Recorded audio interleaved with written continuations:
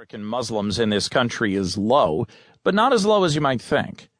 Despite controversial comments like Trump's call last year for a total and complete shutdown of Muslims entering the United States, 12% of Arab American Muslims said they'd vote for the GOP nominee, according to a recent Zogby Analytics survey. 67% said they'd vote for Democrat Hillary Clinton.